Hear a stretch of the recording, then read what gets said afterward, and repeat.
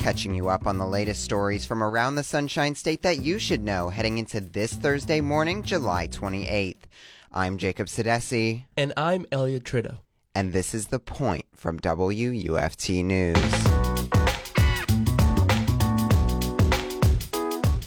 According to this month's Southeast Climate Monthly webinar, Florida experienced above normal temperatures in July and may continue to feel those hot temperatures through October. I spoke with Florida Public Radio Emergency Network's Melissa Feito about how most of Florida experienced higher than average temperatures. Here's Melissa. This brief I wrote is in summary of the Southeast Climate Monthly webinar for July. It's, like I said, just a monthly webinar. It happens every month. It's sponsored by NOAA and NIDIS and basically has a bunch of researchers who go over the climate in the Southeast from the last month. So, what was revealed in the meeting that was different from what we usually hear? From this meeting, what the researchers went over, specifically Chip Conrad, he's from the Southeast Regional Climate Center. He presented the climate overview for July. And essentially what he said is that in the past month, for the month of July, the majority of Florida experienced higher than normal temperatures. The only areas that did not experience temperatures that were closer to normal, was a pocket around Lake Okeechobee and certain parts of the Panhandle. But pretty much the whole state was hotter than average. And that is expected to continue for the next 3 months through October. Florida is 40 to 50% more likely to see above average temperatures through the next 3 months as well. Can you tell me more about what goes on in this meeting? It's a public meeting that they hold every month, and other meteorologists attend, journalists. I mean, really anyone can just sign up and listen to it. The meeting is an hour long, and the first maybe 10 or 15 minutes of the meeting is an overview of the climate of the last month in the Southeast. That includes like the Carolinas, Alabama, Georgia, like not just Florida, but I wrote about the Florida specific pieces. Have there been any changes in trends? Yeah, so every month there's the same 3 sections of the meeting, which is the climate overview, the water resources overview, and the agricultural impact update.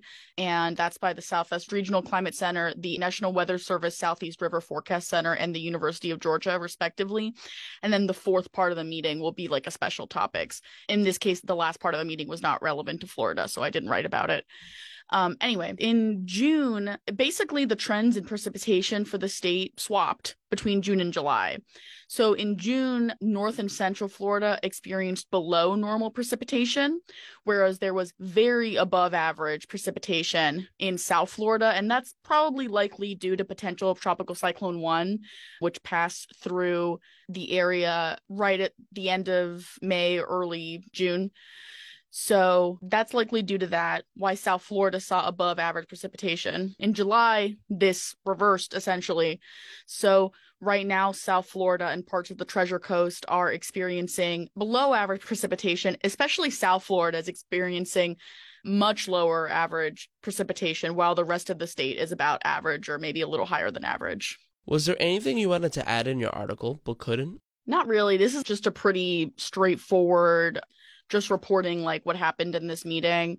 Something I maybe would have been a little more interesting to get into if this was a longer article was the droughts in Florida have completely resolved by this point. So in June, we saw a swath of abnormal dryness between Tallahassee and Jacksonville, but right now dry conditions have pretty much been reduced to just a few little pockets in the Big Bend area and the First Coast area. And in April and May, we saw a moderate drought in the Treasure Coast area, but that's pretty much resolved by this point. And again, I'm not a meteorologist. I couldn't say exactly, but rainy conditions are pretty typical of this time of year in Florida. So I don't necessarily think that that's anything unusual, but the good news is that the U.S. Drought Monitor is not expecting any droughts in Florida through the end of October. And we're also expected to see above normal precipitation through the end of October as well. So pretty much for the next 3 months, Florida is likely going to be a little hotter than normal and wetter than normal. It's a pretty simple topic here. But, basically just at FPRN, it's the Florida Public Radio Emergency Network. So we do report on the emergencies and extreme weather and unusual weather. But we also just want to keep an eye on these more average trends and just make sure we're also just paying attention to everyday weather as well. So if you noticed it being a little hotter, this past month, you are not wrong, and it will probably continue to do so. So make sure that you stay hydrated, go indoors if you feel overheated, and try not to exert yourself too much outdoors if those temperatures are getting hot for you. That was Florida Public Radio Emergency Network's Melissa Feito on this month's Southeast Climate Monthly webinar. Now let's catch you up on today's top stories from around the state. The Gainesville man who lost his eye from a canine unit will now face 4 felony charges, a misdemeanor charge for what they found in his car, and another felony charge for resisting an officer with violence. According to WUFT's Katie Hyson, Terrell Bradley immediately pulled out of the Sweetwater Square apartment complex after taking his oldest daughter to a birthday party, where a Gainesville police report says he ran a stop sign.